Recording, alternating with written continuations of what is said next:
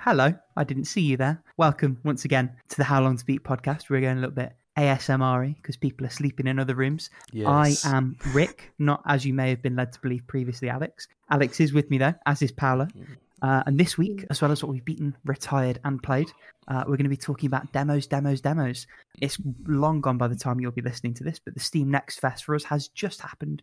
And we, by which I mean I, have played a metric fuck ton of demos, which we're looking forward to telling you all about. And as always, the capstone on yet another wonderful episode will be How long to beat the game. Right, now how can I segue that in? I'm so well prepared for these. I'll think of one later. Why don't you tell me about Amnesia later, Paula? Hey. Ouch, So I'm cringing myself. Go on. Okay, so I finally finished like the first Otome game in Japanese I ever imported, like from Japan. And this one, as I stated earlier, is the kind of like fantasy sequel-ish to Amnesia later. And I gotta say, it did not disappoint. So even if it took me a while to even start the game, because there's actually like a patch in progress for English speakers, it did not disappoint. I'm actually like pretty happy with the game. It had fluff. It had like a lot of different like kid extract scenarios, and it was overall a very good time. I think that, of course, fans of the original game will likely enjoy this one to varying degrees, depending on like which characters did they like in the original game. But I think there's something here for everyone, which is nice. I'm still yet to beat like the other game that came into the same cartridge, because it was a 2-pack on the Vita. But that will be a talk for another time. So, yep. What about you, Alex? Because I see you have some retirement, so you may want to take a break there. Oh, sure. Yeah, fair. Good thinking. I beat a lot. Now, a couple of these were pretty quick games, actually, but some of them have just been ones that have been on my back burner for a while, playing for ages. So first off was Yakuza Like a Dragon, which I'm not going to spend too long on this one because I've talked about it already plenty last week too. But yeah, fantastic. It's a really, really good like passing of the torch, right? Because there were the technically 7 games that followed mostly Kiryu, but Kiryu and Majima, and I mean, to be honest, I don't know. It expands into a lot more characters over the 6 freaking games after Yakuza 0. But it just felt like a nice kind of, yeah, it felt like you're like, the series is in good hands. And actually the series director has left Sega just like this week officially, to which I think it's a good time to do that, like did something really remarkable with these Yakuza games. But like, I feel like he's also told the stories that he wanted to, right? And like he did Kiryu, and like this game is transferring to the new protagonist, Ichiban, right? And like I feel like now if there was ever a time for him to go off and try something new, this seems like the perfect time, because the studio clearly is in excellent hands. Like, because obviously no game is made by one person alone. And I think like just from playing this game, I'm like, yeah, this series, and they're currently working on the sequel to Like a Dragon. It's in great hands. And what I think is neat is I was listening to a roundtable talk about like some RPGs that came out this year, and the director for this game was on talking about Like a Dragon, and was talking about how like this game, they never actually set out to make an RPG, right? Like it wasn't like they were like, okay, now we're going to do a new Yakuza, let's make an RPG. It was more like they had the character of Ichiban, and then they were like, well, what actually fits this character? And like an RPG ended up making the most sense. And when you play the game, you can really see that, because the RPG nature of this game is inherently built into the characters and the structure of the plot. Like he's obsessed with Dragon Quest. He keeps like, he views his life as like, it's really funny. He views his life as like, he's like, yeah, I can level up on things, and like he like very much like has that kind of meta talk, but it's not fourth wall breaky necessarily. It's more like, no, this is how I view my world, right? I view my world like an RPG, like I'm going to level up. And he's all about friendship, which is like exactly what RPGs are about, right? The party, making friends, helping your relationships with your fellow party members. Like that's just like natural to who Ichiban is as a character. So it was just a really, really excellent introduction. I will say it is a bit long in some ways, I think. To be fair, it's probably the similar length to Yakuza 0. I know the earlier Yakuza games are much shorter. And to be honest, I also thought Yakuza 0 was a bit long. And I mostly say that because some of the story beats in Like a Dragon, there's a period of time where you're kind of like, I don't know what's going on. As in, like, what's the driving impetus of this game right now? Like, it's just kind of happening. But it also sort of works because you find this, like, in the first part of the game, Ichiban has been recently released from prison after like 18 years or something like that. I could be wrong on the number of years. It might be less. I can't remember. But so him having to kind of get back on his feet makes sense in the game. But anyway, I do really recommend the game. I do not think you have to play the other games. I know there's people who, and I was one of those people that I was like, I played Yakuza 0 and I was like, okay, well, I'm going to play the other games first. But I was like, you know what? That just, come on. It's hundreds of hours of games. You know what I mean? And Yakuza games, I don't think are games you can play one after another because fundamentally they're very similar. And so to do that, I think you would just burn yourself out hard on Yakuza if you tried to do that. So my advice is definitely play Yakuza 0 because it gives you that really beautiful introduction to who like Kiryu and Majima are. And I think that gives you an idea of like, because as I was playing, there was definitely callbacks. Like honestly, you don't have to know anything in it because frankly, when you play a Yakuza game, they introduce so many people in every Yakuza game that like if you were thinking like, oh, but I have to play the others in order to know who these people are, bruh, you're not gonna fucking know who any of these people are anyway. Like, you know what I mean? Like I played Yakuza 0 and there's like so many people that they introduce that have no bearing any other time. But like it's just how Yakuza games are. There's a lot of moving pieces. There's a lot of clans. There's a lot of, you know, different Yakuza, you know, families and whatnot. So if you play the others, obviously there are things you'll pick up on that I wouldn't pick up on. But I also think the reverse is the same. If you play this game and go back and play the other Yakuza games, you're going to recognize some of the things that you saw in Like a Dragon, right? So I think either way, the experience will be fun. So yeah, and I almost say like you should do this now because otherwise you're probably just never going to play Yakuza. If you like. And this is almost the new in. Like when you talk about it as a transitional thing, obviously they've changed the setup mechanically as well as the character as well as the team. It's almost like what I suppose you guys want to happen with Ace Attorney, and that the B team is basically the A team now. But you can almost dispense with Kiryu and just like take it now and jump in. And I think that's an interesting way to look at it for sure. It's exactly what they've done, and I think it's a brilliant choice because frankly, there's 7 games with Kiryu. Come on, like I mean, at what point do you just like? Is it over? You know what I mean? Like it's like never. You James Bond that shit. You ride it into the ground. Yeah, but I think what they've done is really excellent because Ichiban is such a lovable protagonist, and so are all of his followers and friends like Nanba and Saeko and Adachi. Like everyone, and there's some others you meet too. But like they're such a core lovable group of protagonists, and I think the thing that is so great about this is like now I feel like we're finally going to get to meet just different people in these games, right? Like, I mean, frankly, the fact that there's a female party member,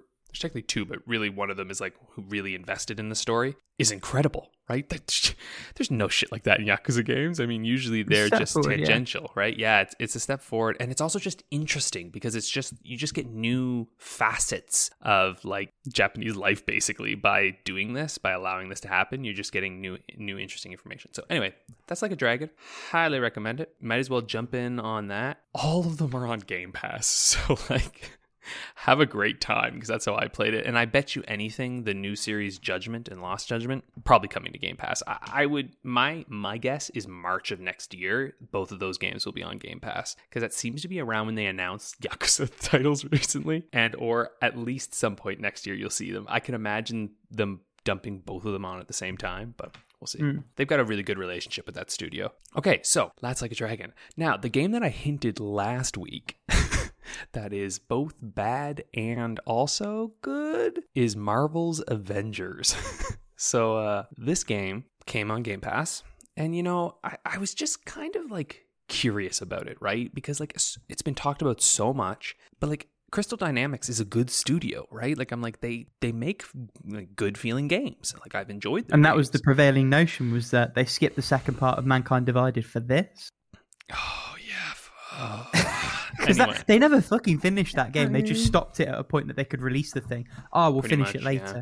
No, you won't. Marvel come a calling. God, I loved those games so much too. Oh my God, those Deus Ex games were so fucking good. I'm sorry, I didn't mean to drag up any bad memories. Yeah, now I'm even more sad because this game is the most cynical thing I've ever played. Like, it's the most late capitalist shit I've ever seen in my life. Like, I booted it up. Oh, sorry, you have a thing, Rick? I was literally going to say, so you'll probably have already seen it when you listen to this, audience at home, but as of today, Square Enix have gone back on their promise to not pay to win this shit, and they are now selling time savers, which is basically paid XP boosts. Yeah. Fuck them. I think is for the, because also I'm not even sure, because I don't think you ever fight against other humans. Like, isn't it all PvE from what I understand? Maybe. I made a missions. decision to dodge that game a long time ago. Yeah, I never went on the multiplayer stuff, but I think it's all. Yeah, anyway. So when you boot this game up, it's a nightmare. Also, who decided that you need to hold buttons to access menus? Now, I don't know if this is an accessibility thing, because I don't think it is, because I think I've even heard that being required to hold buttons is actually an issue for some people. So I'm like, who the fuck decided that everything I go to interact with, I need to hold the X button for like 5 seconds in order to do it? I was like, what? Anyway, so yeah, that's a minor thing, but it's structured like an MMO, honestly, in weird ways. So like, it's all around these, Jesus Christ. So the campaign itself, not bad. Like, I had fun playing it. There's a few moments that are like, I was like, dope. I'm like, yeah, I really fucking feel like Thor right now. Like, I was like, this is pretty cool. You know, like, I was like, I'm having a good time here. And they did do a smart thing wherein basically the heart of this game is Kamala Khan, like Miss Marvel. And that was a genius idea, because her characterization is fantastic. Like, she is just really personable. Felt to me kind of like I don't want to say, but like kind of like a female Spider-Man in a sense. Like, it, like, not as in like they're the same character, but just in the sense where I was like, if they do this character right, she'll be huge. You know, I'm like seeing her in this game, and I know that Disney Plus has like a TV show coming, and then she'll be starring in the next Captain Marvel movie, because it's called The Marvels, and so she's in that movie. Mm-hmm. She will be fucking huge. Like, I guarantee you, this character is fantastic, hilarious. Powers are like really interesting and just like a fascinating character, and I really enjoyed her in the game. I was like, oh, this is like, I actually liked playing as her. Though okay, I can't remember his name, but the one who voices Nathan Drake, Nolan North, I want to say, voices Iron Man, and it's just Nathan Drake. Like, honest to God, as I was listening to it, I was like, okay, Nathan Iron Man. Like, yeah, I had that problem with Dark Void. Once you notice it, you can't unnotice it. I couldn't notice it. And they all do look like, you know, knockoff cinematic universe. Like, honest to God, they really do just look like, because they're so close. They're so similar that it makes you feel weird. And it's not that bad. Like, graphically, the game is impressive looking. Well, particularly because I was playing it on performance mode. So it was locked at 60 FPS and like, silky smooth. But every single mission's just like the same, you know? Like, it's basically just, go to this point, here's a bunch of enemies, and they show you that like multiplayer shit where it's like, stand in this circle and wait until the bar fills up, and like, you know, like, that's what you're doing basically, or like, you go to this checkpoint. And I realized some of the missions, they're like semi-open world, where it's like, here's a bunch of cool things you can go visit, and I was like, I would rather die than go and do your bullshit mini side quests, because I know that all they are is me going one place, fighting a bunch of enemies, and then just like, that's it. And then there's gear in this game. Yeah. There's gear. Well, how else are we going to make you level shit up? You know, you've got to have shit to level up. Why do heroes level up anyway? Like, I'm like, they're superheroes, man. What the fuck? Like, okay, Miss Marvel's gear is like her insignia. Like, her Thunderbolt symbol is one of her I'm like, what? Okay, if Iron Man had gear, yeah, that makes perfect fucking sense. Like, he's literally gear. Why does Thor get an upgrade to his hammer's handle? What the fuck? Like, wow. I mean, that's not the least believable. The least believable to me was Hulk's actual spine. Yes. The biological one. Yeah. Well, it's not even that it's not that it's unbelievable. I'm just like, why does he need that? But yeah, Hulk's spine is a thing. Like Black Widow makes sense. I can see that. I think Thor has a bunch of weird stuff too, though. Like, some of them, it's like bioskeletal upgrades or some shit. Like, there's a bunch of those. There's like neurological ones. Anyway, I never give a shit, because they have a button called LT where you hold it and it just gives you the next, like, whatever the best gear you have in the game. So I was like, got it. And it doesn't matter because it all scales, right? Like the campaign just scales to your level and all your heroes are at different levels. So I was like, it's functionally meaningless. Like, Yeah. there's literally no point. You can tell the only reason it's there is because of this online shit that Squeenix was like, Marvel, you want to suck as much fucking money out of that teat. Like, that's basically what Squeenix is doing in this. And it backfired spectacularly because no one got the game. It did, and no one wants it. And you can tell they put it on Game Pass, and so now they're like, well, and this is what's funny, I think. They put it on Game Pass, and they probably did get a lot of new players. But then they realized, fuck, these new players aren't buying cosmetics. Because I don't give They're a playing shit. the campaign and leaving. What? That's exactly what I The did, right? audacity. I'm like, well, I'm going to play the campaign. I'm going to piece the fuck out of here because why would I play the rest of this fucking game? And like, the online just sounds stupid. And anyway, it drives me nuts because like they actually did do a really good job making the heroes feel fun to play. Like they are actually really fun to play as. But one of the problems too, though, is that all the heroes kind of functionally have to be the same in a lot of ways. Like, you know what I mean? Like they all have like a heavy attack, a light attack, a ranged attack of some kind, which they somehow made make sense for every hero, which I'm kind of impressed. I mean, Hulk picks shit up off the ground and throws it. It's kind of neat. Yeah. But then ultimately traversal feels similar because everyone basically has to have something that allows them to like traverse quickly. Everyone has to be able to do everything because of different configurations for online. Yeah. And also because you have characters who can fly, which is super fucking fun, by the way.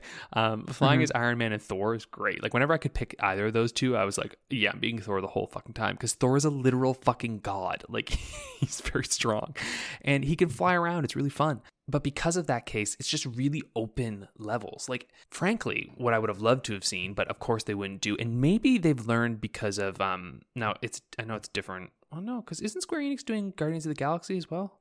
Oh, I think they might be, you know? I think they are. But that, I mean, whoever's doing that is campaign only. But see, this is why I think they've maybe learned a lesson. Yeah, it is Square Enix. And I'm hoping they have, because what you see within...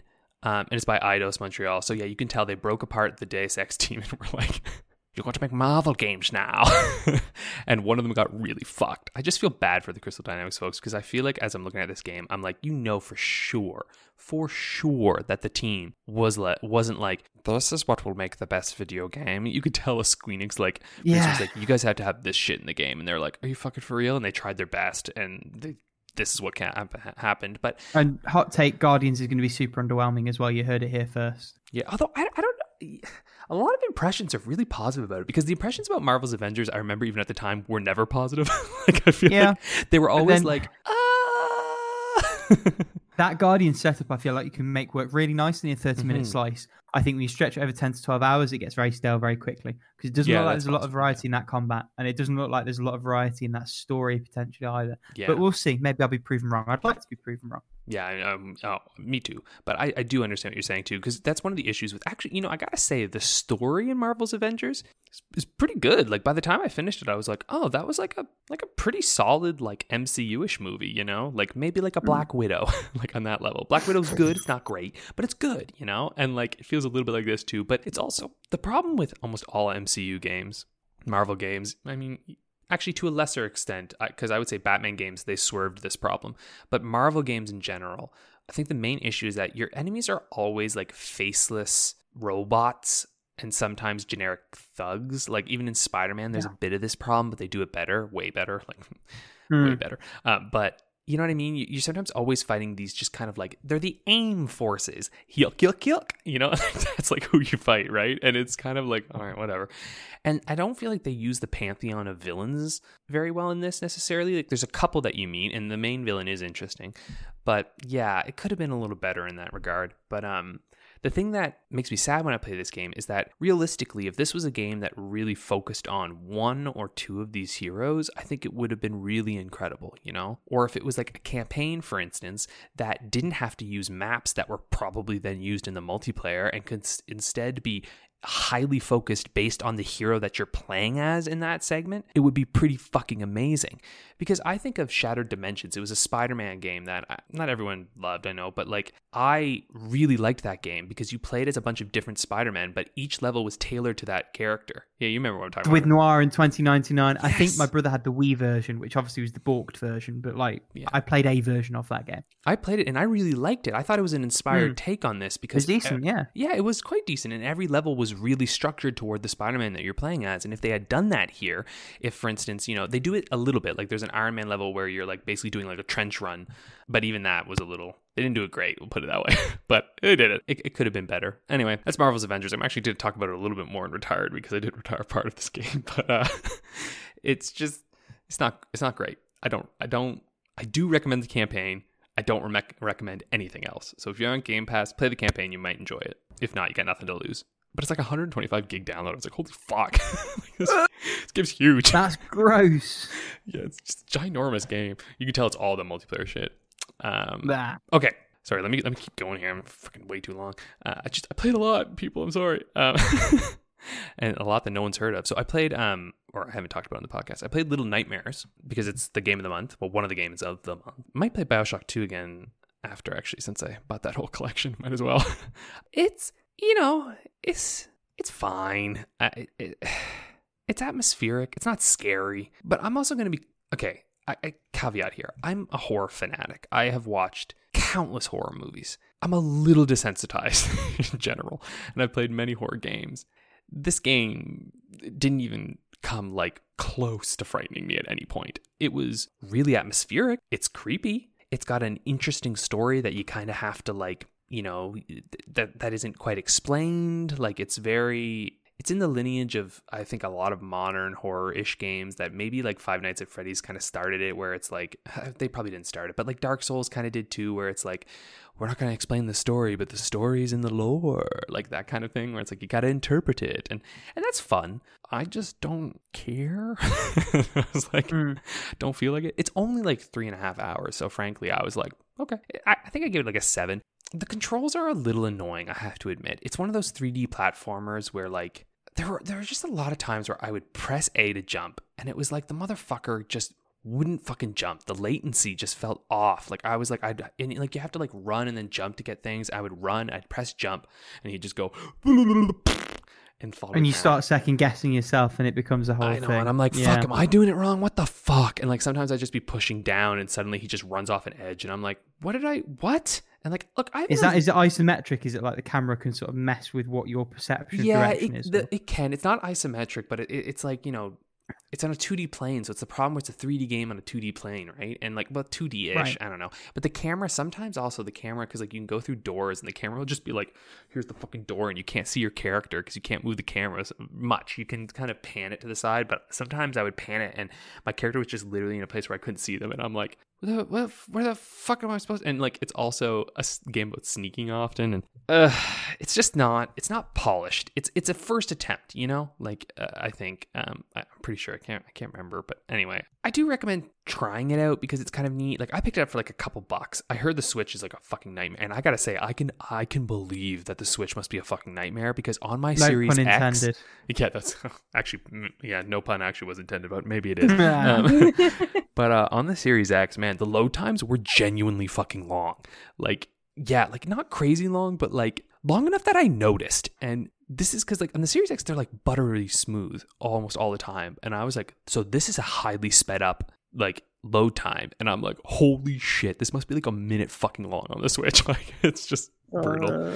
So anyway, okay game, fun to play in spooky time. Maybe put headphones on, play in the dark, enjoy the atmosphere. Some scenes are creepy. But it's also a game that relies on you sneaking past things. So if you get like captured, you just have to repeat over and over. And my thing with horror games that do that is that once scary, twice not so much, 3 times it's a chore now. Annoying. Yeah. You know what I mean? So like eventually it's just like, oh, I'm just learning the pattern. I'm not frightened of these things at all. I'm just figuring out what's the pattern to get past them. I don't know the answer to this. This is just a problem with some games, because if you make it too easy, then who gives a fuck? But ultimately it's like, that's just kind of how it is. Maybe Dark Souls fixed it because of the way that you, anyway, whatever. So that was Little Nightmares. I also played a game that is fucking awesome called The Procession to Calvary, which is by Joe Richardson. Look this game up, please, because it is a Renaissance painting, basically. He's doing these, he has a series of games where they're point-and-click adventures, and he's got this one thing called Four Last Things, which is the one that came before this.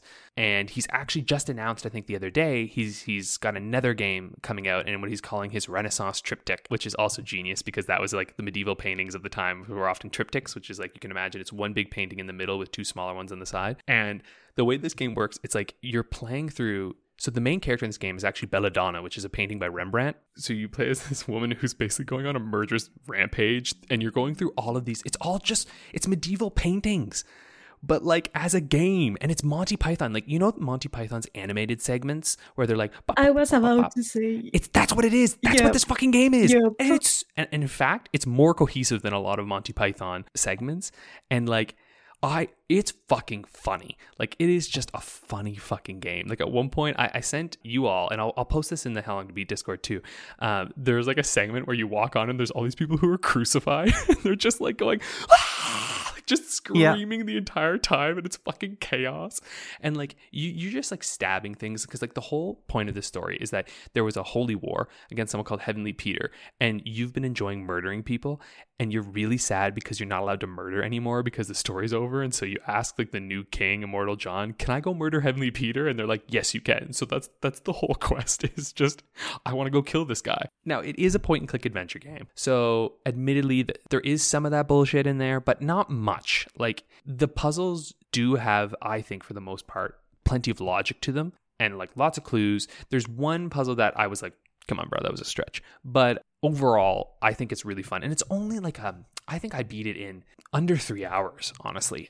It's not long. And it's just, I just had a big fucking smile on my face. Like, it's a game to play in one sitting. Like, just sit down some night and just relax and play this game, because you'll have so much fun. And it's so unique. You've never played anything like this, frankly, because like the style and the look of it, because every single like, you know, scene is a fucking painting by a master, right? Like, that's what it is. So like, and he has a room in there where you can actually see all the paintings that he pulled inspiration from. That's really cool, and it gets used for like some puzzles and stuff. And so it's really neat to go and explore all these paintings and be like, oh shit, so like this stuff's like actually from like, you know, anyway, it's such a good idea. It's such a good fucking idea. I love it. Four Last Things I know is on Android and iOS as well as Steam, and they're all on Steam, but I think this is the only one that's on Game Pass, so it's on console. Four Last Things is the one I own, the one I plan to play. For anyone looking out to sort of watch for the third game, it's going to be called Death of the Reprobate. That's it. Yes, Death of the Reprobate. Yeah, I will definitely be playing it when it comes out, because God, it's great. It's good shit. And the last game that I beat this morning, actually. Didn't intend to beat it this morning, but it just happened. The Great Ace Attorney Adventures on the Switch. Hey. Yeah, so I beat the first one, and yeah, it's okay. It's okay. It's a good Ace Attorney game. Like, for me, it's like an 8. But I can very much tell I'm very excited for the second game, we'll put it that way, because there's a lot that's kind of left up in the air in this game. And like, the court cases in this one are, I think, of the more standard variety when it comes to like Ace Attorney.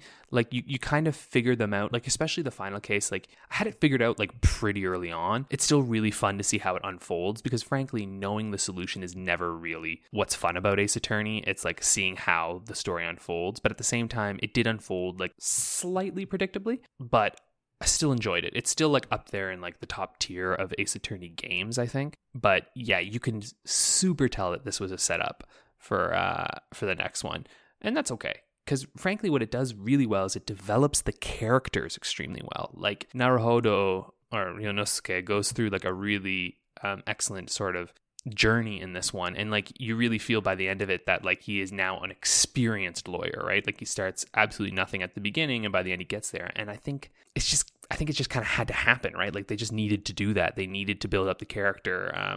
You know everyone better by the end of this, and so I'm looking forward to see how things are gonna play out in the next one, because there's some big stakes that are coming into play here. So, because Paolo, you've played the first one, right? You haven't played the second one yet? I haven't played the second one yet, because I'm waiting for someone to start before I start too. Okay. Maybe it's killing me. Well, I will be very careful with what I talk about in the next few episodes. I will promise no spoilers. No, I won't give any spoilers. I'll just talk in general impressions of how I feel. but no spoilers, promise. Because I do want people to play these games, and frankly, the joy of these games is learning what happens. So that's it. I know it was a lot, but Rick, why don't you take it away? Yeah, so I've got sort of a triptych of completions myself. I've got a big one in the middle and two little ones either side. So the first of those is a game called Love Hero for the 3DS, which has almost no coverage, and it's not really surprising why, having played the game, because the game is barely there. It very much feels more like an interactive art exhibit. So it's 5 levels. Ostensibly, it's a shoot 'em up, but the levels are all designed around surviving for the length of the song which backs the piece. It feels like it hints at a story. There isn't really a story there. The gameplay is very, very thin, but the aesthetic, which is like black, white, and pink, is quite striking. There's definitely some artistry to it. Felt like a nice sort of exhibit, and because I played my copy of the game in Somalia, I didn't lose any money playing it, so it was all hunky-dory in that respect. If you have a Hack 3DS, I'd say go and check it out. It is only like $1 on the eShop, while the eShop is still alive. So I think for that price, it's arguably worth the price of entry. I spent about 40 minutes on the thing. A weird one, for sure. Unlike anything else I've ever played, but not necessarily in a good way. Like, it was peaks, troughs, no in between. It was a bit of a roller coaster, but a strange one. Second game I played was a fairly new one called Foreclosed. This is a cyberpunk-themed game about a character whose ID becomes repossessed, is subject to foreclosure proceedings because it's owned by the company he works for. That company becomes bankrupt, and he has to try and get to the bottom of what's gone on and get his life back, in essence. Great concept, beautiful game. It's like a pastel cel-shaded sort of thing. Really pops. What doesn't pop is the gameplay. And it's a mix of really mediocre stealth, really mediocre sort of traversal, and really subpar shooting. It's like it was designed around a cover system that they never bothered to fucking implement. And so it made all of the fighting really tortuous until maybe the last half hour of the game, when you fully unlock your cybernetic telekinetic sort of abilities, and then you can really use and abuse the throw and drop commands. But even then, I felt like I was trying to cheese every fight. It's not a game I could really recommend anybody buy or play, which is kind of disappointing because I remember seeing quite a lot of the pre-release and being excited for what the game could have been. Ultimately, what it is in reality as a package is just not very good. If they tightened up the combat and fixed that, I think that would make the package recommendable as a whole, because the stealth and the traversal aren't bad. They're just not good. And the story does have some interesting components to it. Like I say, the game is really pretty. Go and look at some screenshots and then forget about it. Honestly, it's just not good. And then the last one I played, also pretty, but also free. So worth looking at on that point alone. It's called The Good Time Garden. This is a game I've had installed for about a year. Then while I was cleaning up my laptop, I realized that it was taking 4.5 gigabytes and was listed on everyone's favorite stat tracking website, How Long to Beat, as a 20-minute playthrough. So it's like, right, let's clear that shit off. This is a whimsical but oddly sexual game. So, the facial expression that Paolo's pulled is not appreciable by any of you listening, but it's probably the one you're pulling at home. The game is about a little pink character who just sort of exists in this world. And I suppose the main conceit of the game is feeding living creatures that you find throughout the world to this central little sort of bulb that grows and becomes a thing. And every time you feed it something, you get a close-up shot of its like face slowly sort of fattening up and like becoming more strained. And then it'll cut away to a black and white piece of text like, "You don't want to stop now, do you? Oh, you naughty boy." Just like really weird stuff like that. And then one of the characters that you have to sort of collect, it's like when they pop up out of the ground, it's like 2 people just with boob heads, but it basically looks like a pair of boobs popping out of the ground. And one of your 3 sort of actions that you can perform with this character moving around the world is like a punch. And when you punch in the boobs, which you have to do to get them to pop up, they're like, "Oh yeah, it hurts so good." Just like weird sexual stuff like that.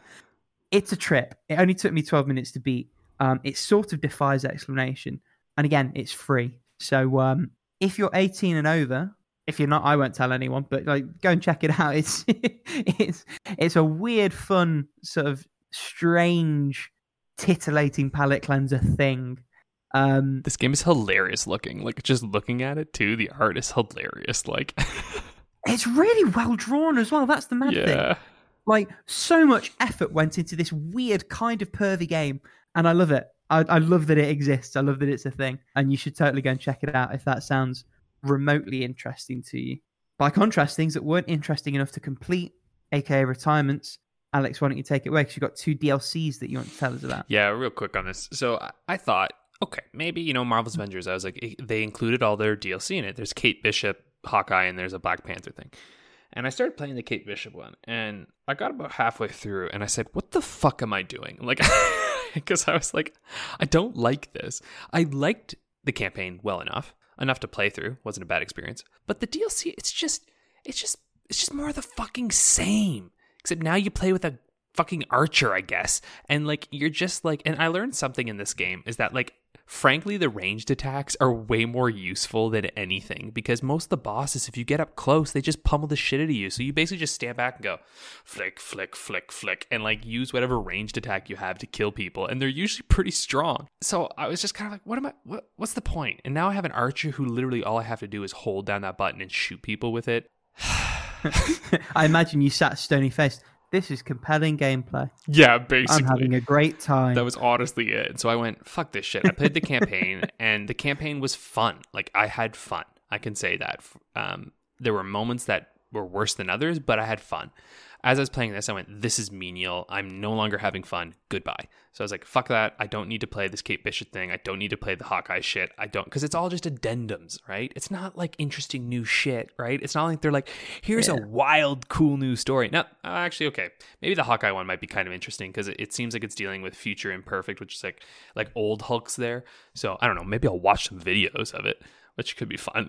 Double speed it up and just see what it was. And apparently the Black Panther one's so quick, and I've heard people say that Black Panther plays a lot like Captain America, and I'm like, I could buy that. So I'm like, no thanks, just a skin. And also, as if Hawkeye's gonna be different than Kate Bishop, they do 2 DLCs of the 2 fucking archers. I was like, they're gonna be exactly the same, except maybe a little different, but like, You know what fucking creases me up? Everyone was so incensed that Spider-Man was going to be a PS4 exclusive. I don't think they finished that DLC, No, they didn't. Unless there's a contractual obligation and they have to shit something out with Spider-Man in it, I don't think that DLC even happens. Lord, no. And why would it? Spider-Man would make no sense in this game at all. Like, literally none of the levels are set up for a web swinger. I'm like, they're almost all outdoor fucking woods places. It'll be Spider-Man 2 web swinging where you just connect into random light clouds. It would make no sense at all. Or maybe he's just like shoots webs and just flings himself across the level. That's probably what it would be. He would just be flinging himself across the entire level. Like, honestly, I'm like, you guys can't make a fucking Spider-Man in this. Fuck off. Plus, Insomniac is doing it so well that it's like, they know if they make Spider-Man that everyone's just going to be like, it's going to be compared. Yeah. Sucks compared to that shit, right? So don't touch Spider-Man. That was funny. This whole game's such a fuck up, man. It's so like Anthem, except maybe it's a little better because the campaign's actually playable, and I don't know if Anthem is. So it's like Anthem, but also you have 5 characters who aren't Iron Man. Hey, there you go. Oh, God almighty. I also retired the Little Nightmares DLC because I bought the complete edition, and also it's a little weird because like you there's nothing that like tells you how to play it. You just go to chapter selection and it's like, choose these ones underneath. That's the deal. But it doesn't tell you that. I just knew that it was the DLC because I was like, oh, the DLC is without the little raincoat. But I started playing the first episode, and there's a section where you go and basically it's like maybe 10-15 minutes into the first DLC, and you're running along, and there are these leeches, right? These little leech characters, and if the leech hits you, you die, and they're really fast in the DLC, like they just come up to you. But the leech came up to me, and I died, and I got a black screen, and nothing was happening, and I was like, you gonna respawn me, or like what's going on? Nothing. It's just nothing. It was just black. So I was like, fuck, okay. So I canceled out, and I reload it. I click resume, and it respawns me where the respawn point would be. I go through, I get a little further, but another leech gets me, and I got a fucking black screen again. I was like, what the fuck? Like, it's just broken. It's just actually broken. I was like, oh, not fucking doing this. This game is only okay at base point, and there's no fucking way I'm gonna like slog my way through a prequel DLC that to a story that has a fucking obtuse story anyway that's about interpretation. So I'm like, why would I want to fill in the background when it doesn't work. Anyway, I was really disappointed. So I'm going to warn people that because I don't think it's just something in my game, because it happened at the same spot twice in a row. Like, that to me spells that there is a problem in that segment of the game. And I'm playing on the fucking Series X. It should fucking work. You know, right? It's not like I got old fucking hardware. Anyway, that's it. So you could say it gave you some nightmares. Yeah, it was a nightmare to try to get through that, right? I've also heard not very good things about the DLC. Like, most people have just said that it's like mediocre at best. So I'm like, which is also what the Marvel's Avengers ones is. I would like us to do an episode later on DLC, because I'm starting to get to the point with DLC where I'm like, this shit's useless. Why the fuck do we do this? It's always worse than the actual game.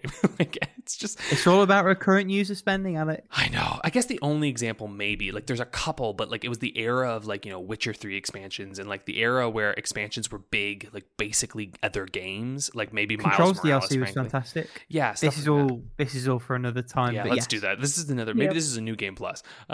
Anyway, move on. If you want to hear it, let us know in the comments down below. Yeah, smash that like button.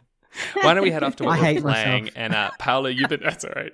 You've been patiently awaiting here to talk. So Paula, why don't you tell us all about what you've been playing this week? I know you've been busy as shit, so I don't. Yeah, I haven't been playing like quite a lot. I decided to just focus on a couple of games for now, mainly because I'd rather like finish like at least a game a week rather than be an octopus and play like 8 games a week and finish none. So, speaking of no progress, Breath of the Wild, like I'm still just grinding for Guardian parts for my super stealthy mission. Not so much to say there. So I've been playing Timberborn a lot, because it is like the kind of game that you can like leave idle for a couple of minutes if you're just waiting like for your viewers to build stuff. But this game pulls no punches. Like, at this point in time, I have, in the first main map that I'm playing, I have 4 districts. On the main one, which, by the way, I have like literally no space to build on. So I'm pretty much like using the verticality the game gives you to continue expanding my beaver society. Because this game is very particular in the sense that you can build buildings on top of each other. So the way you position your stuff like vertically on the map is as important as how you place it like on a general area or location. So you have the main district. I had what I call the Metalworks district, because there's like these metal ruins where you can farm, metal, and then use it like to make certain items, or you actually need metal to craft the factory that allows you to have dynamite. And you want dynamite because so in Timberborn you have this drought, so water is like the most important resource just to have like there, because your beavers drink water, the plants drink water, the trees need water. So if you don't have water during the dry season, then you will have no wood to work with, you will have no crops. And if you have no crops, your little beavers will die.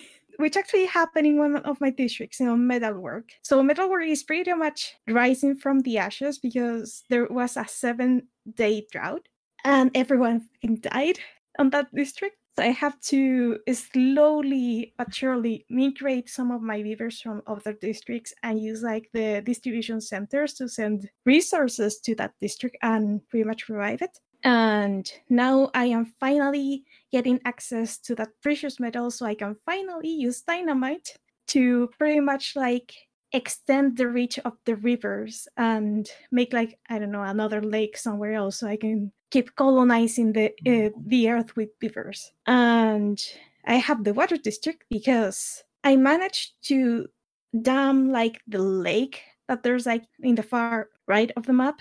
So that district in particular always has water. Like during the 7-day drought, they had water. So I pretty much used that district to send water to the other districts that were dying. And if I didn't do that, that would have been game over, because the game is brutal as that. And the most recent district is Save Heaven, that I very much feel that district like up the stream, And it's pretty much the place where I'm farming like all the food now, because it's the most hydrated part of the map right now. It's also the prettiest district I've done so far. Oh yeah, and there's like your beavers have like different kind of like stats you want to like, or not stats, like necessities you want to provide for. Like the basics are like food, water, and sleep. But there's like nutrition, 1, 2, and 3, and spirituality and fun and social life and stuff like that. And the happier your beavers are, the more efficient they are. And once you reach a certain level with the folktales, then you can start playing with the Iron Tooth. So I'm trying to make my beavers as happy as they can be. And you could say like the end point of a beaver civilization is having like their kind of like big monuments built in a way. Because the game is still in early access, so there's no like an end to this game. So that's like the arbitrary end for a colony. So yeah, it has been a lot of fun. It has been a lot of stress. I almost lost my beavers in the progress, but it has been fun. And the final game that I'm playing, Olympia Soare, I am pretty much just starting the 5th route of the game. That's a 6, right? There are 6 total, you said, yeah.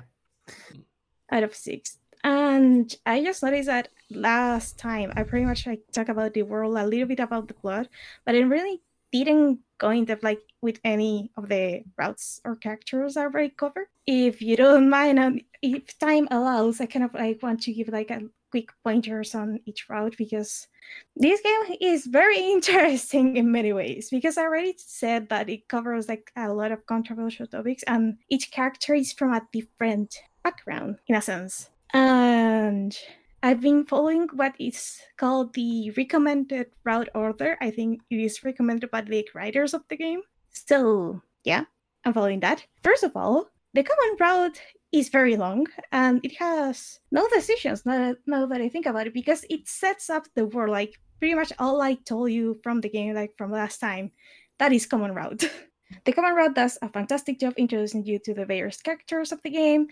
Also, not only like the main characters, but also the secondary characters, which, by the way, some of them should really have like an actual character portrait, because some of them are very, very important. That aside, the recommended order starts you with Riku from the blue class. Pretty much this character is like from the military. He kind of like guards the entrance to the Yomi district, and like just before the route split, Olympia starts like this delivery service. It's like pretty much Olympia delivery service between Yomi and the surface, because the people from Yomi, which are either like classes that are unsightly or criminals, or people that are considered criminals, they have like no contact with the outside world. So pretty much Olympia is trying to establish that, and with her delivery service, she also seeks to know more about the island. Ryu kind of like guards the entrance, and he's like the guard you have to show your permit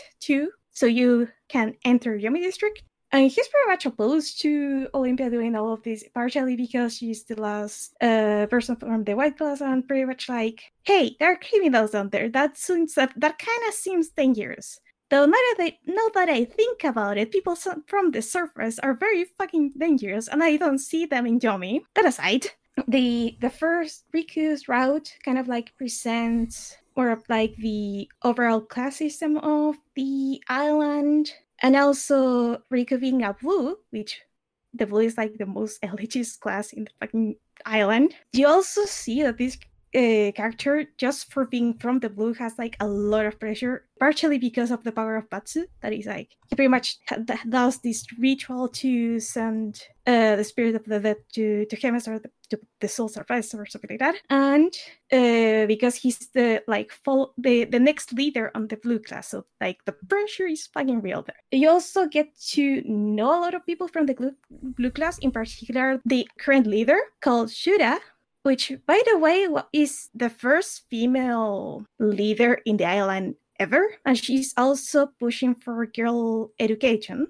And she's actually like building a school in the Blue District for all the girls to go to, which was like kind of nice, because it lets you know that not everyone in the island wants the island to continue in the current state. The character pretty much does like a 180, I think, in terms of character development. And yeah, kind of like, I guess like more cliche generic person, but solid starting route.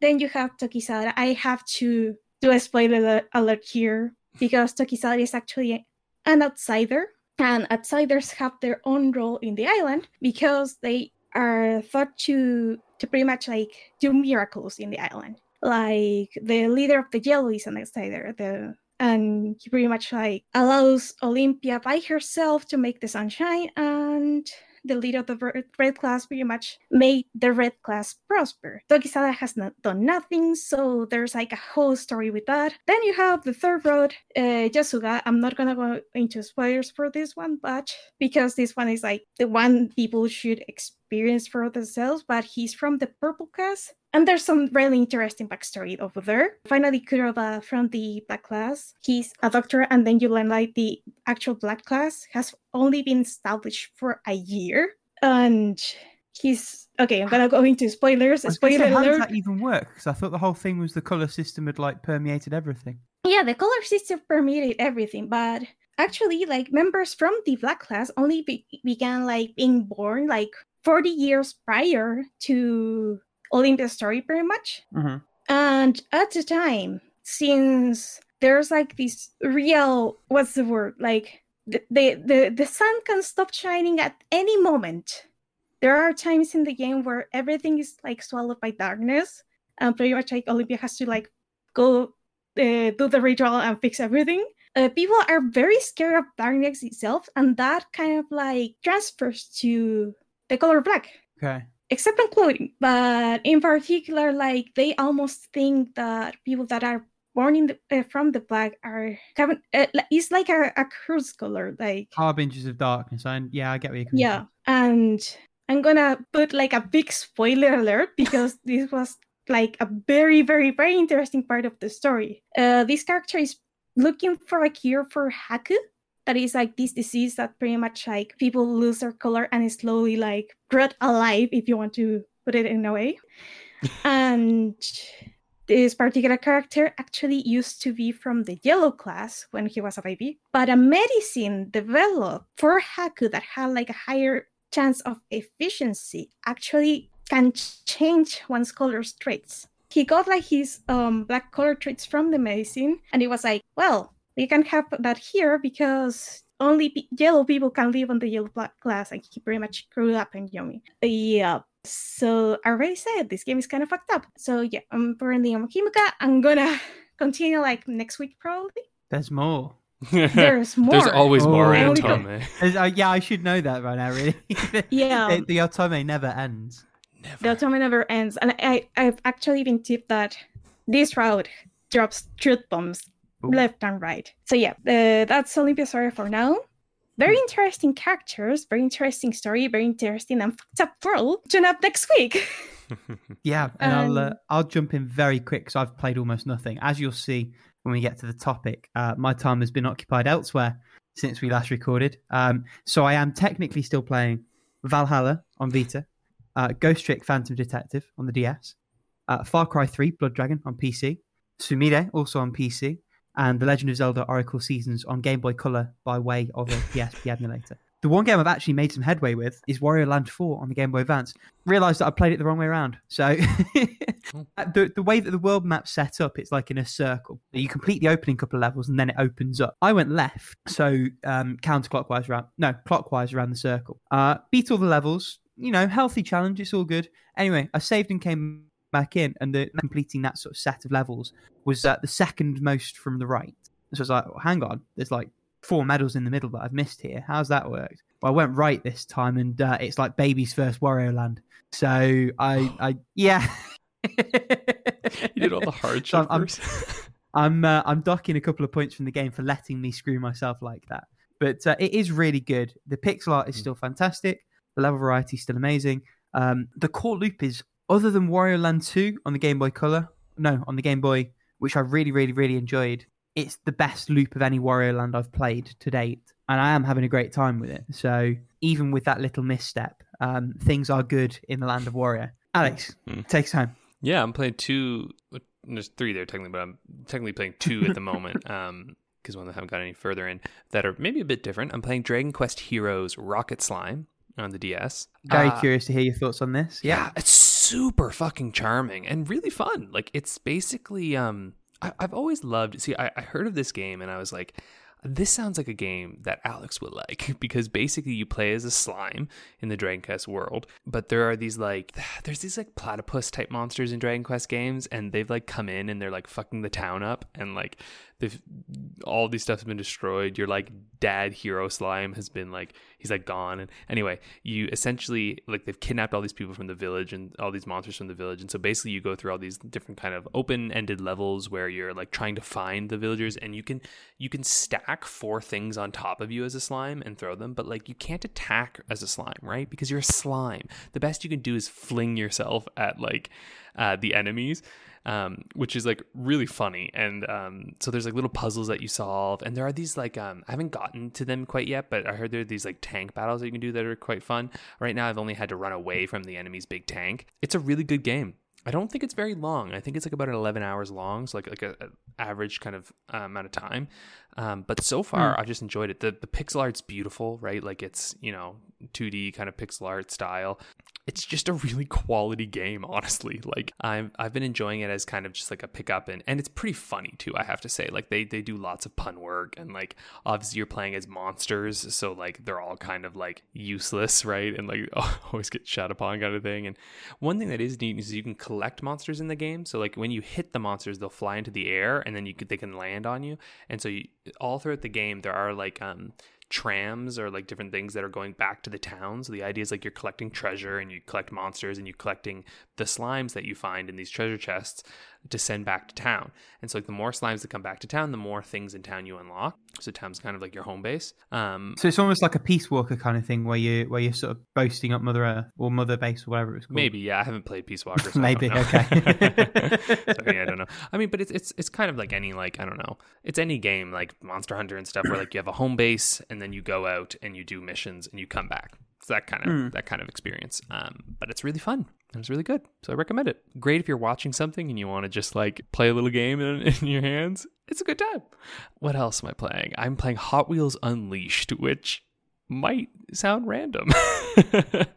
But I saw this game and was like, it got really good reviews. And it wasn't a full priced game. Like, I think I bought it for like $40, and I was like, because obviously, because they're going to have like, cars that you can buy later, right? Like, that's kind of the idea. They're like, it's cheap, so you can eventually get, and there's lots of cars in the game. But to be honest, I'm fine with that, because even some of the DLC cars, they'll put them on like a rotation, so you can buy with coins and stuff. So, but you can't. There's no buying though. There's no you can't buy currency in this game. There's no microtransactions. So yet. Yeah, probably. I don't know if there will be, because you can just buy the cars. So like I'm a little skeptical that they're going to like put them in, maybe way down the road or some shit. But like at the moment, there's nothing like that. Like, it's just within the game that there's like loot boxes, but they're just in the game, and it's more just play the game. You get coins, you buy them, you get new cars, right? And it's I think it's mostly because, and you also can win cars and stuff. So like, and you can also buy a certain amount of cars that are just like there on their own. So like, is it incredible? I don't know, but like, it's also just kind of fun to get them. And like the fact that there's I'll take issue if they implement a pay system for it, I would take issue. But like, I don't actually have issue with the concept of loot boxes when it's just in a game where you have to play the game in order to get it, because it is kind of fun. Like, I'm like, ooh, what car am I getting now? You know what I mean? And there's actual value to having duplicate cars in this game, because if you get a duplicate, you can actually keep it, and you can like dismantle them for parts to upgrade other cars. But then you can also upgrade other cars, and sometimes when you upgrade a car, it can actually throw off your handling of that car. So like, sometimes it's good to have duplicate cars in case you bought one of them. Yeah, exactly, it's almost like SMT fusion accidents. Yeah, got you. Yeah, right. So that's why I'm like, I'm not actually that like, I'm not really opposed to it per se in it. Like, I think it's well implemented, and there's no shove all this money into it and get addicted to this kind of thing. The gameplay, great. It's fucking beautiful. Like, it is really gorgeous game. Like, absurdly so, Like, I'm looking at this game, like, how is this game so pretty? Like, all the cars, I don't know how to explain this, but all of the cars, they look like toy cars. Like, they really look like tangible, physical toy cars in a way that is hard to explain. Like, the coating that they've put onto it, like, the way they designed it, it looks like you could grab that fucking thing and be like, start playing with it on the ground. Like, it's just they're so real looking. The plastic looks so legit, the matting, and like, as you race with your cars get dinged up and shit, so like your car will look like a kid's been like holding it as if they were like had their hands on part of it and like faded away some of the like paint and sections. Like, it's really fucking clever. You're in all these like play rooms, so like obviously you're on a Hot Wheels track, so the tracks are nuts, right? There's loop-de-loops, there's like all this shit, and it's a heavy drifting reliant game because like drifts build up your boosts, and your boosts are super important, and like there's shortcuts all throughout the levels and stuff. And I talked to you guys a little bit about this. I don't like racing games for the most part. Like, just traditional racers, I don't really like them. I don't think they're that much fun. They're just kind of basic. Arcade racing games, though, ooh, yeah, that's some good shit, right? Like, Mario Kart, fun as hell. This taps into that thing where it's like, the AI is also hard, man. Like, I'm on medium, and it is a challenge sometimes to beat them. And like, they have 2 fucking levels above that. Like, if you're an expert fucking kart racer or like arcade racing player, you're going to be challenged by this game. So yeah, I recommend it. If you have any nostalgia for Hot Wheels, any whatsoever, you fucking love this game. And if you don't, and you just like good arcade racers, you're probably gonna love this game as well. I don't know if you necessarily have to buy it full price, but like, it's not even that expensive, and frankly, it's for me, it's a great game to put on and play a couple races. Like, when I'm just like a little like just kind of tired, it's nice to just pop in, play 1 or 2, because it has a fun little story mode. It's not a story mode per se, but it's like a campaign, where like you go through and you beat all these challenges and you unlock more stuff and things like that. And yeah, anyway, that's Hot Wheels Unleashed. Very good game. Right, and let's unleash our topic. Dear God, yeah. I don't think we're going to be able to get through all these, but we'll try. I'm ready to blast through most of mine. So to give you all a little bit of a heads up at home, the Steam Next Fest was on. We all committed to playing a few demos each. And by a few, Alex played, I played 6. Paola played 3. I played 23. Little much. I counted them before we started recording. Yeah, so I've bundled mine together, so if needs be, I can blitz through most of them. But I think we should start with the one that we've all played, and which friends of Paola's are developing, and that's a little game coming to PC, PS4, Switch, and Xbox One near you soon, called What Lies in the Multiverse. And given how much else I've got to talk about, I'm going to let you two talk about this one. I'll let you go on this one first, Paola, because yeah, again, like, disclaimer, friend of Paola's, so I feel like I was probably already a little put on the side to enjoy it, but I did very much enjoy it. Okay, so What Lies in the Multiverse pretty much starts like this kid who is trying to simulate like all the realities at the same time, and suddenly he's in another world. It is a very charming like platformer puzzle adventure. So yeah, they kind of like distributed the first like a closed demo, and I kind of missed out on that. So finally getting to play it on an actual demo on Steam was beautiful. Seeing the game fully animated and in action. Which, by the way, the artist of this game is a wizard. Like. I've seen his work for What Lies in the Multiverse. I actually saw another pixel art for other thing, and yeah, wizard. Yeah. This game in general has like a lot of charm. Like, it oozes like personality in a sense. Yeah. And I just want to keep playing it because the story seems to be going places, and it's very. It has. I was gonna say it's very Rick and Morty inspired. Like, I can feel that for sure. Like, just in the sense of like, but then again, Rick and Morty is also jumping off Back to the Future, but like the young boy and the eccentric like genius kind of character. But what's interesting is that it's not because that often makes me wary, right? Like, when I see that come up, I'm like, oh Jesus. But they do such a good job of characterization in this that I actually was just kind of drawn into it. And the music was what was getting me into it for the most part, to be honest. I was like, whenever that dude appeared, I was like, oh, am I going to get to hear that theme again? And then I was like, yeah, here it is. I'm like jamming out to it. You mean Everett?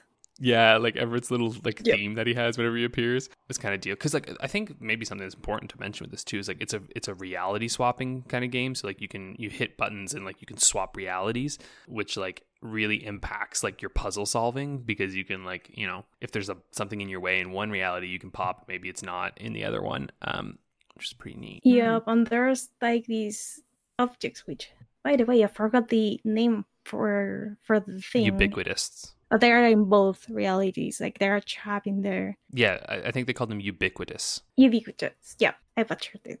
That's okay. It's a hard word. It do be a hard word, and it's a very good game. It is a very good game. The demo is still up on Steam, so for everyone who is interested, please go check it out. Give it a bit of your time. Yeah. The demo is about like 1 hour long, so it isn't like a super long demo. What's nice this time is they've like left almost all the demos up, so most everything we talk about you'll probably still be able to go and try for yourself if anything jumps out. Sorry, Paula, go ahead. I lost my train of thought. That's okay. One thing read all the signs. Read all the signs in both realities. That's all I can say. Oh, read all the signs. The signs are fun. Yeah, I was gonna say the one thing that like I do hope is like it was a lot of block puzzles, and the block puzzles were really interesting. I hope that it expands a little bit out of there, because I love the concept so much, and I'm like, man, and I imagine it probably will, but I'm like, I hope that, because at the moment it's just like 2 realities, and I'm hoping that they'll really expand that out, because I could see some like real fun in like having multiple realities coming in here, but we'll see. That might be complicated, but I'm just curious to see where it goes. I'm invested at this point, so I'm like, I want to know. And it seems like it'll be perfect to play on consoles. Man, if they could get this game on Game Pass, I'd jump on, no problem. and by contrast, one game that I think, Alex, you were less interested in after playing the demo is another one that I've played, and that's Tunic. I think Paula played that too, right? Tunic, yeah. Well, I played it too, yeah. We did all play Tunic. Sweet. Yeah, I played Tunic in the last round of demos. Yeah, I think it's the same demo. I don't think they gave a new demo. Yeah, Tunic. So I like it. I likely will play it. This is why I like. There's a big but coming. Yeah, I don't know. I don't know. It didn't feel that tight to me, and like ultimately, there's like that. They're generating enemies all the time. I was like, that's gonna get a little old. Like every time you go in, like I don't see the purpose of that. Do you know what I mean? Like it's because you're not really leveling or anything. So like in Dark Souls, I understand why enemies respawn, and like it feels like a Dark Souls thing that they put into it. And I'm like, am I gonna like that? I don't know. Like Zelda-like games, the reason I play them is for the exploration and the fun, like not really for the fucking grind my balls fucking combat experience. Do you know what I mean? So I don't know. I'm also careful not to judge too intensely on a demo, because it's a fucking demo. But demos do give you the feelings like actually the demo for Sable is the reason why I'm not gonna play that game, because I played it and I went, I will not like this, and I was like, I'm done, because I was like, there's no way that it's suddenly vastly different later, especially when it's a long involved demo. I do think Tunic's text thing is really interesting. I like the idea that there's no like that the text is in like a language you don't understand and that you have to interpret it. I think that's really cool. But anyway, what did you guys think? I thought it was like Oceanhorn with a fox. It didn't really strike me as anything worth checking out over and above other things that I had going on.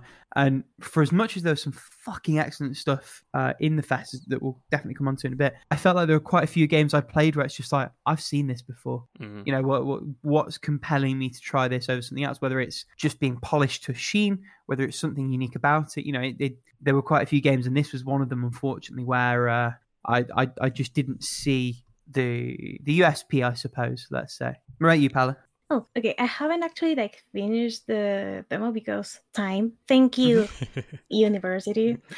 But from what I actually played, I already have the stick, the sword, and the shield. And overall, it doesn't seem like an overly complicated game. The enemies they throw at you later are more dangerous, and some explode after you kill them, which kind of reminded me of the Dongos on Ocarina of Time and Majora's Mask, because once you deal the finishing blow, they will explode, and hopefully you are not nearby because they take a shit ton of health. I see the combat in itself being some kind of puzzle for some enemies, though I can see it getting old, given that the enemies don't seem to have a lot of variety in different areas.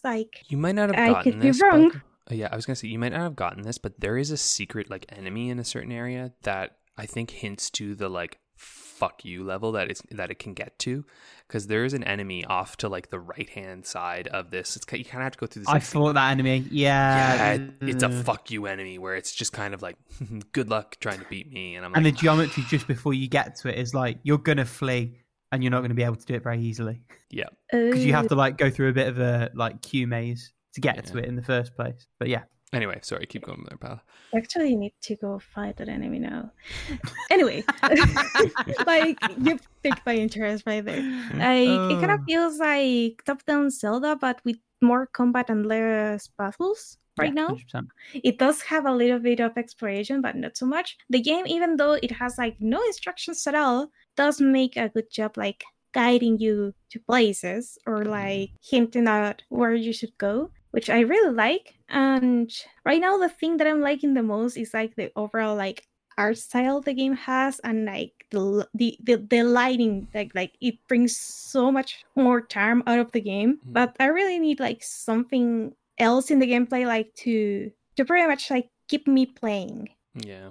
But from a demo, it's still solid gameplay, quite a bit repetitive, but pretty solid. Yeah, I'm just careful to hype it up because I think people have been hyping it as this like Zelda, like you know, the answer to like a new 2D Zelda, and I'm like, just don't go in thinking that. I think it's gonna be a good game, but like I think it might die on that comparison, you know. Oh no, it definitely does on that comparison. It's not like it was fine TM. I probably will pass on it, to be honest, when it comes out, or at least wait on it. Yeah, it's coming to Game Pass, which is why I probably will play it. But yeah. Oh yeah, like still, it's kind of like I only brought this Zelda comparison because like the only thing I was like able to compare it to. Sorry, no, I wasn't talking about you. I meant like in like mainstream. But also, the game did it themselves. The character's wearing a green tunic. Like, yeah, all right. Yeah. Sorry. Wake it up on a beach. Thanks awakening anyone. Mm-hmm. And there's like a little notes like with the sword. But anyway, that's it about Tunic. Nice. I'll keep an eye on it if I get Game Pass, which, by the way, I don't think they have adjusted the price until yet because they're looking at the price. I might try it out. Should we talk about Transurubia then? Since yes. Transurubia. However you say it, the game is pretty great. It's got a horrible map. The map fucking stinks. Everything else about it is excellent. And the fun thing about it is I think Alex and I both played it, and both sort of within a few minutes said, hang on, the music sounds like Kamiko. The art looks like Kamiko.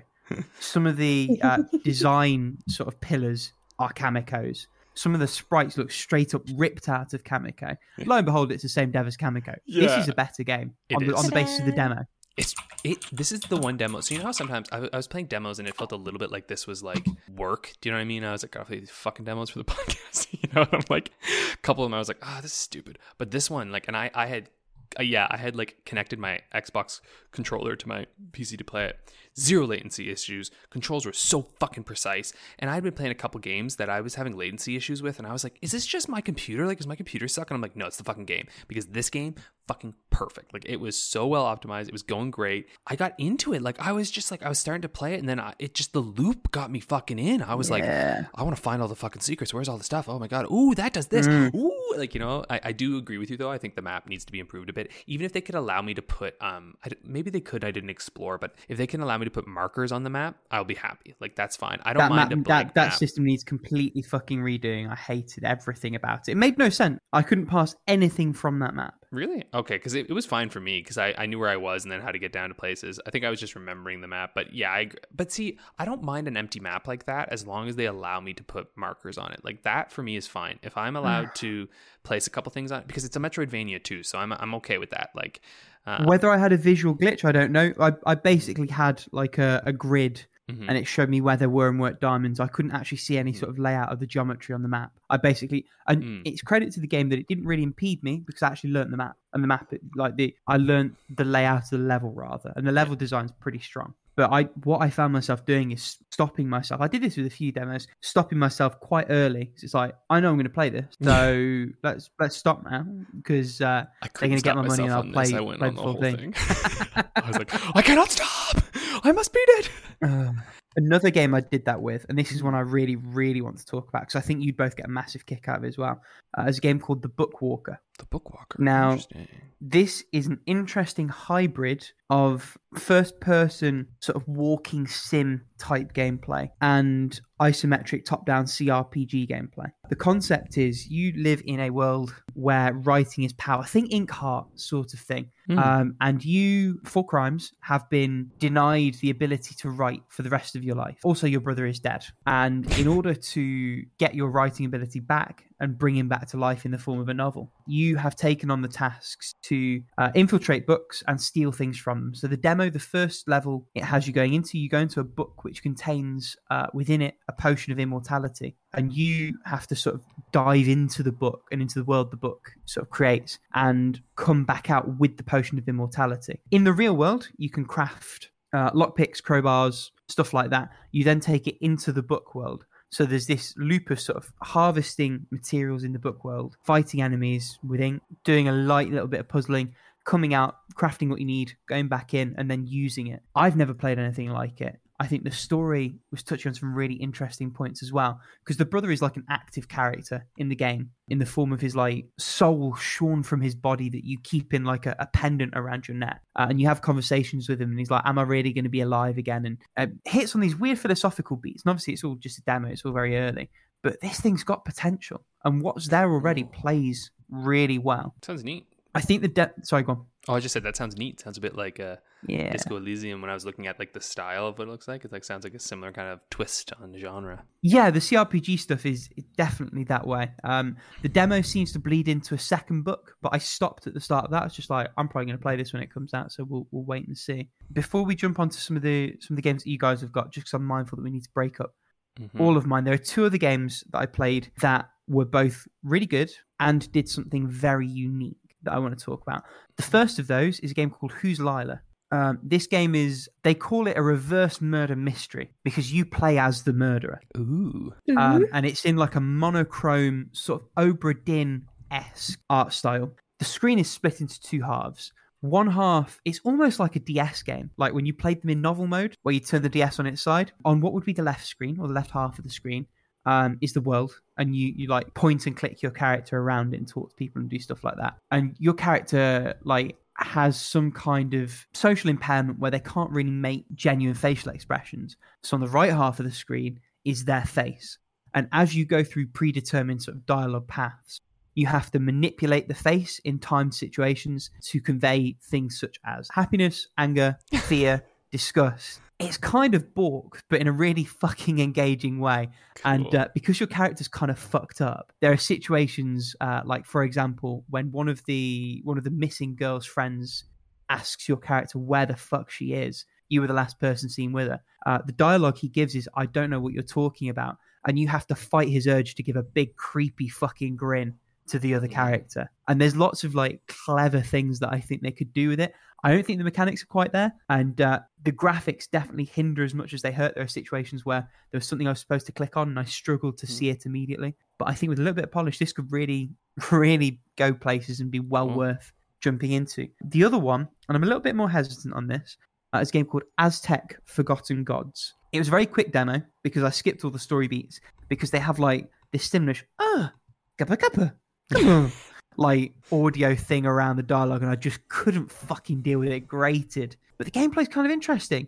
So you have like this ancient gauntlet thing that you can use to sort of propel yourself around the map. Reminded me a lot of Gravity Rush in the way that you're sort of throwing yourself through the air at things, and you have like an aerial dash attack where you lock onto stuff. And there's like a QTE thing. Compelling in the way that it runs, definitely beyond the norm of what you would necessarily see. Felt very janky at this point, but as I understand it, it's relatively early in development. So it's one where I'm going to keep an eye on it and sort of see where it goes. But it's got potential. It feels like it could be a real interesting one. Nice. Yeah. Why don't you two jump in? Break me up, jump on please. Real quick here because I don't have actually much to say about the others. One I played is called Maze Man. Kind of neat. Basically, you have these maze sort of levels. It's a level based game. It's not really like a roguelite or anything. It's more like, because it kind of frames itself as that, but that's not really what it is. You basically have like a level, and it's one of those always moving kind of games. So like you press a direction and the character will move in that direction, and then every character that you play has like different abilities, and so you basically have to go in and collect like like jewels and keys, and the keys will like unlock a door that's the end of the level, and like there's enemies that are on their own movement paths, and so each character will like tackle the level differently. The demo was pretty good because it showed you like a couple early levels, and then it would jump like to like here's like level 40ish, here's like level 7, like it like jumps you further along. It's pretty fun. I could see it being, it's kind of one of those games where like when you die you're like fuck, you know, like it's like that kind of game where you're like, no, I'm gonna beat this shit. I do kind of wish I could control my character on my own, because sometimes when I'd press a direction, it like would take a second and it'd be like, oh, sorry, you're like a frame past the thing, so I'm not gonna go down now. Like that kind of shit that would like was a little annoying, but pretty interesting. I think it's one to keep an eye on because it's pretty fun overall.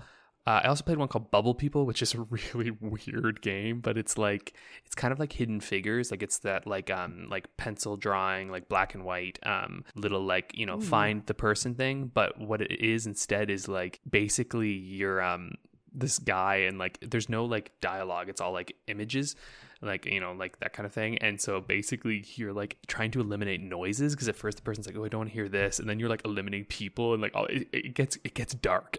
It gets like really weird and dark, and I'm like, this was kind of fun. I liked this. It's basically a clicker game, like you're just kind of clicking on things, but it was pretty fun and actually told a kind of interesting story. Then the other one I played was called Biota, Biota. I didn't like this game. It just control issues, latency issues. It's kind of like the 1 pixel type thing where it's like trying to be an old school game. It's like run and gun, but it looks gross. Because sometimes you can do that 1 pixel deal, but the problem is that there's so much interactables in this game, and all the enemies and interactables, well, they all look the same, because guess what? There's only one fucking color. So like, I'm like, I can't see anything. It's really chunky.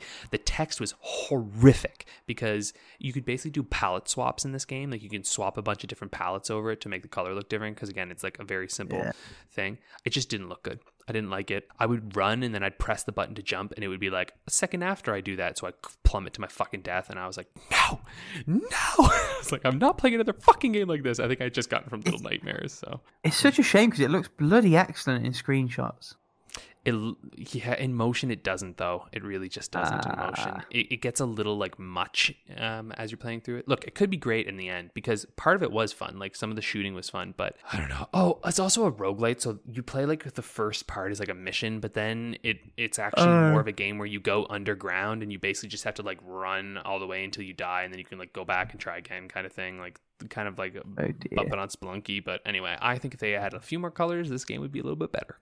And last one is Monochrome RPG, which is a concept piece, basically. This is not a game at the moment. I fucking hate talking bad about demos, because they're all working their ass off to try to get this shit out. But like, this is an interesting idea. It's like vaudevillian style cartoon, like think really early Steamboat Willie, Mickey Mouse style. Another one that looks excellent in screenshots. Yes, because it's animated at 4 frames a second. Oh no. Genuinely. And it was just like somebody with their microphone. Honest to God, it was like 4 frames a second. Because, you know, that animation, the whole point of that animation is that it looks silky smooth, right? Like that was the point of that old animation, is that it looked really good because they were only doing small parts. But the reality is, when you want to make it into an RPG, I think probably what they realized is that it requires a lot of fucking animation. That's really fucking hard. Yep. And like most of it was like it hardly started for me too. Like when I was first trying to start the demo, it was just like, it would just crash. I was like, oh fuck. Oh no. And I got in and it was just like pop, pop, pop. And then once you got into the actual game, yeah, everyone was moving kind of normally. It almost didn't work for me. I couldn't like press some things during it. It was just a broken thing. And then some of the scenes were just sketches because clearly it's not ready yet, that's fine. That's okay. If this game maybe gets more funding or something, or if they polish up the stuff, I think it could be really neat. But also the perspective is a problem. It's like you're looking straight down on it, and like perspectively it looks really weird because like, is it like Binding of Isaac, isn't it? Like, yeah, and like flat on. Walls are weird, but then it's flat on, but then people perspectively are like, they look like they're in an isometric, like it's not meshing nicely, which was really upsetting because I really wanted it to be amazing because it looks really cool, but it wasn't for me.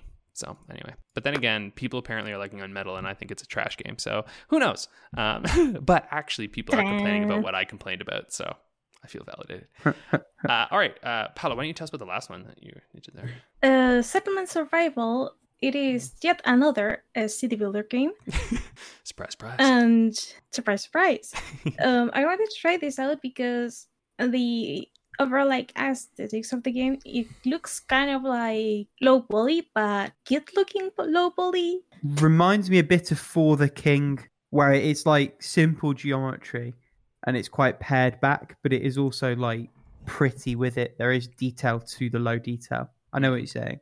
Yep. So overall, I feel it is like a slower paced city builder in the sense of your units pretty much like age according to actual years passing in game. Cool. There's a lot going on in this game. Like if you want to try out the demo, I would recommend watching Splattercat's video on it first, because the demo is not really clear on what the overall like necessities of your civilizations are, like the necessities of the people you're like trying to build a colony for. And there's honestly a lot going on for this game. If they like polish like the tutorials a little bit more, I see a lot of potential. And I'm more like the pacing of the tutorial, because I felt like by the time they told me to build a hospital, I actually had to build one myself before, because one of my miners got injured. Well, injured people are not happy people. And I had to cut my time with this game short, not because of time, but because I don't know what I did wrong, honestly. But my people were like super unhealthy, very fucking mad, to the point that I think there was a murder. Like, and you're if your good people at these are games. like, huh? And you're pretty good at these games, from what I understand. I'm trash, but you seem to be good at these, so that's odd. Yeah, like I think if I give it like another try, like trying another civilization, because I saw like on the menu where you create a map, I saw that you could like turn the disasters on and off. I didn't get to a disaster, a natural disaster, I guess. You can build bunkers. I haven't had the necessity to build a bunker. But well, I think once I understand like the overall mechanics of the game, I'm gonna like enjoy it more. It happened to me with Timberborn, like the second and third try, I was really enjoying the game. But yeah, I think like these kind of games are like an acquired taste to some extent. Yeah, they're a huge acquired taste. 100%. Can I make like from the city builders, I do recommend you check it out after. And I'm gonna link Splattercat's video in the description, because it clears out a lot of stuff. So yeah. Right, so we are running very long. I am gonna save 4 games that weren't like super out there, but I do want to save a bit more about for next week. The rest I've categorized into 3 groups. They are fine, cool but not for me, and pretty fucking awful. And I'm gonna go through them at breakneck speed. Fine. Most of these are like 2D side scrollers, and it's just like, okay, we've seen it all before. The only one that really stood out as good was Haiku the Robot. Something about that was just quite charming. Itora and Anno Mutation M, beautiful but quite thin gameplay wise. Hopefully they beef that up in the full release. Then Film Mechanism, Planet Cube Edge, 2D pixel platformers. Meh. Night Reverie was kind of cool but very basic. Didn't really grab me. It's like a point and clicky game, but very sort of babies first, very whimsical, very kind of strange. Games that were cool but not for me, I don't think. Mecha Jammer, it's like a CRPG, combat-y, pixel-arty, post-apocalyptic thing. Seems well put together. For whatever reason, it didn't grab, so it stayed on the wish list. We'll see how that goes. Blackwind is like an action game, and it's clearly aimed at like a younger, more naive, less experienced demo than me, because it's very basic, very easy. And then there's a game called The Last Bastion, which is like an adventure-y thing, but it's all text-based, and it's like, do you want to please this group of people or that group of people? Where do you want to move your little ticker on the map? There's clearly something there. It wasn't tickling me. And then there are 4 games that were really terrible. The most disappointing which was a game called Blind Fate Edo no Yami. The concept is you are a samurai who died long ago and has been brought back to life, but has been brought back to life blind. And it's a 2.5D thing, action platformer. The combat revolves around you using 4 of the senses that you still have to detect enemies that are otherwise completely invisible to you. I don't know if any of you have ever played a combat game where you can't see the enemies you're fighting at all. Yeah, it's fucking awful, yo. And there's a cool concept there, but the game that they've brought out of that concept is fundamentally not fun as it stands. Hopefully they go back to the drawing board. I think it's probably too late for that, which is a bit of a shame. Drifting, Weight of Feathers. This was designed by someone who doesn't know how to make video games. It's a booby titillating asset pack from a storefront somewhere, edited into cutscenes that run at like 2 frames a second. And then, do you know what? There's actually sort of a half cool concept of a game in there somewhere. But it's clearly not a skilled craftsman that's put it together, which is a bit of a shame, because what they're aiming for could be cool in better hands. Undungeon is like a pixely top-down action combat thing. Doesn't help it started with like a 10-minute lore dump, and by then I was switched off already. The combat's kind of blur. It could be cool. I just didn't really speak to me. And then there's a game called T-Bat, which is like a 2D platformer thing, but there's a time limit and there's a score attack thing. Wasn't well explained, didn't make any sense, didn't particularly control very well. So that I gave it like a 2-minute run, and then that was the end of it for me. Nice. So yeah, that's 19 of my 23 games. 4 more to come next week, so stay tuned for those. Yeah. And without any further ado, why don't we move straight along to How long to beat the game? The game. Nice. Paula, what are we guessing this week? Yeah. Also, I just want to say that was well done, Rick. That was a great speed run through those. Thank you very much. It's a gift. What can I say? Yeah. Well, sometimes the demos too. Yeah. Sometimes it's literally just like I did this, but you know. Also, we're just covering what Paula looks up. Yes, yeah. That was most of the fest. Like I'd say, a third to half of the games like felt really good. The other 2/3 were meta disappointing. That's just the nature of the game. Steam's just such a big storefront now. Yeah. There's so many people throwing shit at the wall, and not all of it's going to stick. What has stuck, Paula? What are we guessing? The Disaster Day of Crisis. Oh, I played this game. Isn't that one by oh god, isn't it that weird like it's Japanese, right? Disaster. Yeah. Oh, that's so Japanese. It's a Japanese view of like an American natural disaster movie. It's fantastic. Yeah. It's the best kind of awful. There was a new one that came out recently, wasn't there? Yeah, it's like it's very much like that's a different series. I think that's Disaster 4, and it was a disaster in execution as well, by the sounds of it. I think that's a whole different series. Oh, is it? Okay, I didn't know. So this one is for the Wii. So this is developed by Monolith Soft. Okay. Yeah. The Xeno team. What? Yeah. And in a post-credit scene, you do a completely different game mode, and you shoot down a meteorite that's flying towards the Earth after the whole story's finished. It's such a trip. Man. Anyone who's got Dolphin running or can find a copy, I think I paid 50 pence for my disc. Definitely check it out. Was a support developer on like the modern Legend of Zelda games, like Breath of the Wild, Link Between Worlds, Skyward Sword. That's interesting. They're a second party. They're the Xenoblade devs as well, if I remember correctly. They are, yeah. Yep. Disaster Day of Crisis. Okay, so that is a different series. All right, interesting. And they were Baten Kaitos. Yeah, I love me some Baten Kaitos. Okay, Disaster Day of Crisis. I'm not very confident on this though. Shoot. So I have a vague memory of how this went, and so I have no idea what I'm doing. They make big fucking games, but if it's based on a disaster movie, I mean, I'm going to play my hand early. This isn't that long a game, so I'm putting down 8 hours main, 10 hours main plus, and 11 hours 100%. 100% is the time I'm not certain of. Main and main plus, I'm pretty sure I'm on the money with. Yeah, like looking at this game, if it's going to be a let me see here, average reviews, Famitsu gave it a pretty good one. It's not a bad game. It's just a bad game. Like, it's a lot of fun. Yeah. Potentially cheesy dialogue and all that. Oh, absolutely. The only part of it that is truly horrific is the driving. It only asks you to do that twice, but it is fucking horrendous. Yeah, I think I'm gonna go like similar-ish, but I'm not gonna go exact. Although it's hard when you put it in first, I'm like, fuck. Yeah, I'm laying down a marker. Whoever gets the first marker in, you're sort of fucked, right?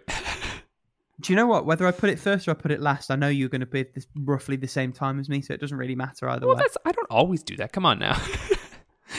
Listeners can listen back, and it has been different before. Oh, keep nibbling, Alex. It's true. All right, well, I'm going to go... Look, mine will be different. I'm going to go Well, we're all the same. Fuck. All right. I'm just going to do different from all of you then. I'm going to say... Go on, put 30, 35, 40. Do it, you coward. As if I'm going to do that. You kidding me? Fuck that shit.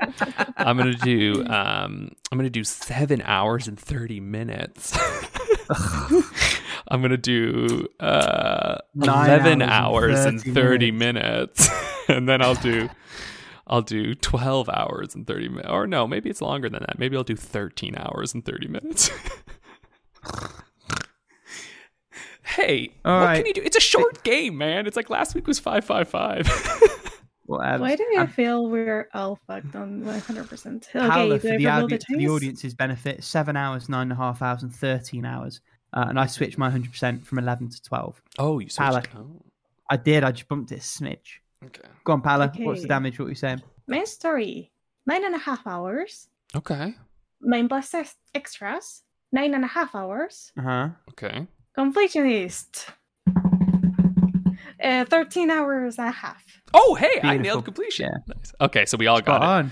on. I We think, all got right? it. Yeah, we all got it. So that means, oh, wow, Rick, got it. next week might reveal who gets up to 100, because right now, Rick and I are at 97, and Paola's at 85. Yeah. Well, just what happens if feeling we here. both tie next week? Paola's buying us a Switch each. Is what's happening. I was like, excuse me, what? Dope. Well, who knows It's what... all right here on the paperwork you signed. Yeah, right. Who knows what we'll get next week? Should I have We've been read the pretty fine lucky. print I find it so bit? funny. I feel like we get the easy ones when it's just us, and then whenever we'd have guests on, it was always the really hard games. Everdred said that to me before he came on. He was like, I knew the one you did this week, but I know if I ever come on, it's going to be like some obscure shit I've never heard of. I know, right? It's like yeah. it's like game shows. You know all the questions when you're at home on the sofa, and then they're asking you like about Aztec finances when you fucking get on the show yourself or something completely fucking obscure. Oh shit! Yeah, absolutely. Well, that's it for this week. This bumper week. Yeah, I don't You think lucky, next lucky week, people. but I think the week after we're gonna do some spooky game talk, because spooky season is this month. So get ready for the end of this month, because basically I want to talk about spooky games on at least the 30th or something. Even if we've never played them, we'll talk about what makes games scary at some point. But who knows what we'll talk about next week? It's a mystery. All right, toodaloo, folks. I'm so zapped. All right, see you later, guys. Take it easy. Bye.